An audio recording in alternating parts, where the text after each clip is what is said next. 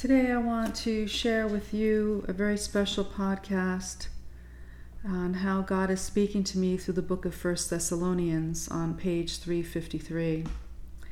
In my dearest friend Veronica's Jerusalem Bible, the tempter, Satan, this would refer to gaps in the knowledge of Christian behavior. I think if we're all honest with each other, we know that we all have parts of ourselves that are not fully developed, fully mature, and that is a truthful statement, even when it comes to the faith. Brotherly and sisterly love begins with charity. Holiness will not be perfect in Perusia. Saints refer to the chosen, the saved, or angels. It is God who makes them holy. The Holy Spirit is involved, with making us holy. St. Paul speaks to strengthen the faith and hope of all converts. My dear friend who's gone to heaven, my precious friend Veronica, is still very near to me, even though Jesus came for her on April 17, 2022. She guided me to the perfect scripture when I am in need of good counsel. Thanks be to God. On page 416 in the book of John, 1 John 18, love and faith. Anyone who fails to love can never have known God. As long as we love one another, God will live in us. Love will come to perfection in us, 1 John 17. In love there can be no fear, but fear is driven out by perfect love. Because to fear is to expect punishment, and anyone who is afraid is still imperfect in love. And Ronnie's very favorite prayer was, "Come, Holy Spirit, fill our hearts, and kindle in them the fire of your love.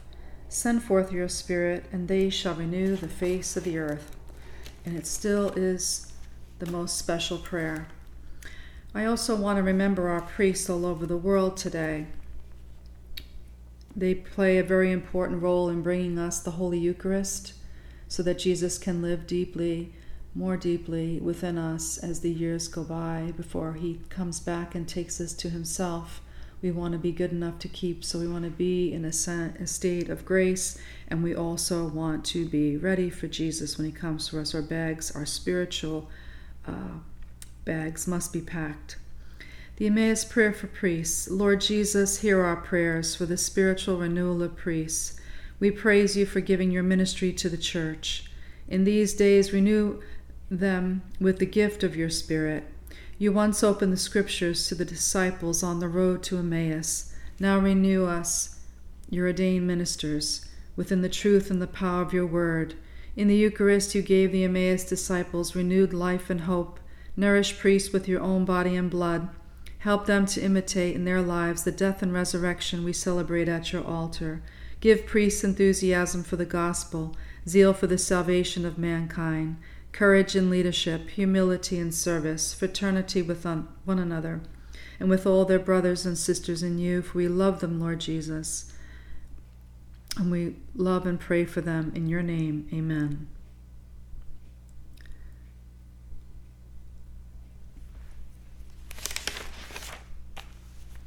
Saint Dominic, pray for us. Saint Joseph, pray for us.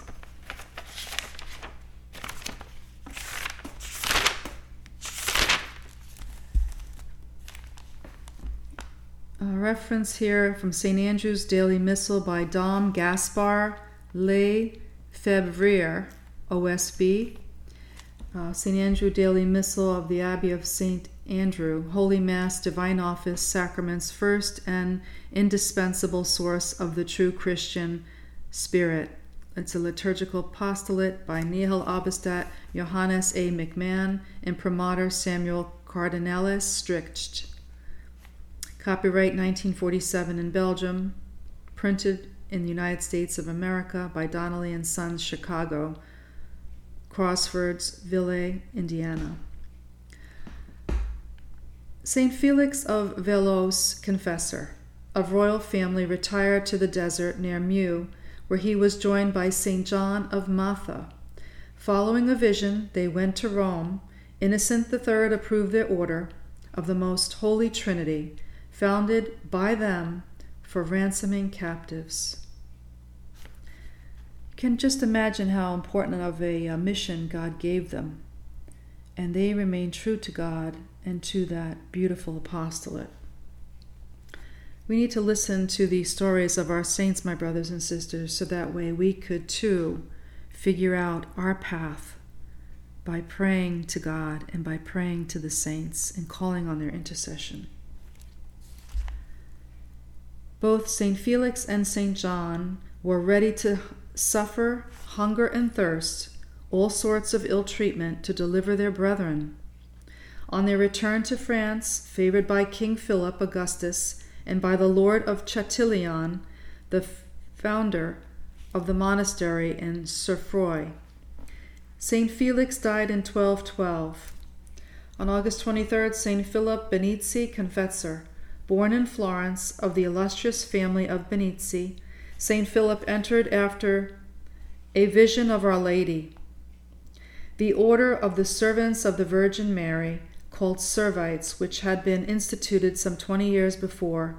Hearing Mass on Easter Sunday in the Servite convent, Philip applied himself the words addressed to Philip the deacon in the epistle that day.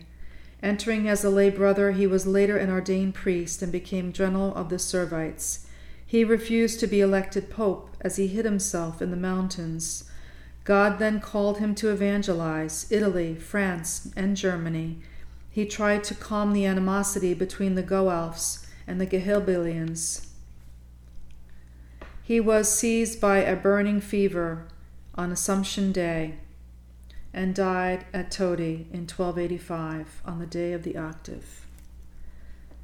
So we remember these beautiful saints who have chosen to follow Christ. May we imitate them. May we learn from them. And may we desire to be saints. Amen.